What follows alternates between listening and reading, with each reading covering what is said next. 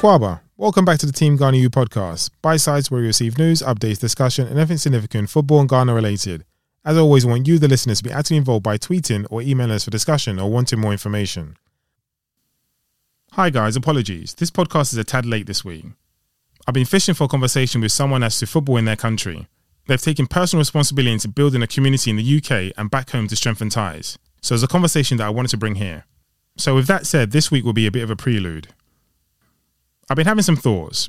It's a silly question, but what's more important, to have more academies and clubs for accessibility to coach players, or for there to be more widespread education of our coaches and players? I say this with the current status quo of private academies. And I say this because I've had a lot to think about recently, on top of a conversation of what someone would like to do back home. But it made me think, because accessibility is important in Ghana, ensuring kids are getting good quality coaching, but education and CPD is vital at all levels. And it doesn't have to be one or the other, but I think a good education being filtered through the pyramid correctly can have a profound impact.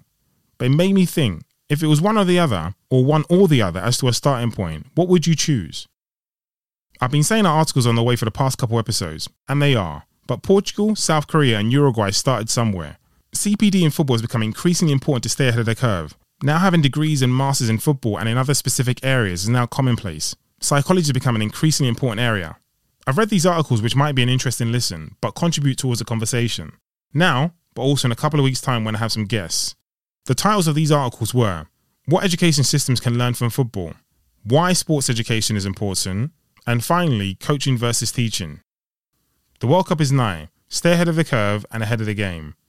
But let me know, DM me and let me know in the comments. What would you prefer, or what is your preference? To have more academies and clubs for accessibility, to coach more players, or for there to be more widespread education of our coaches and players?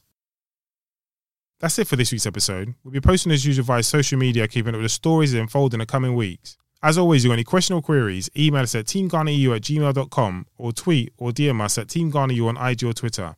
Thank you, take care, we'll see you in a couple of weeks.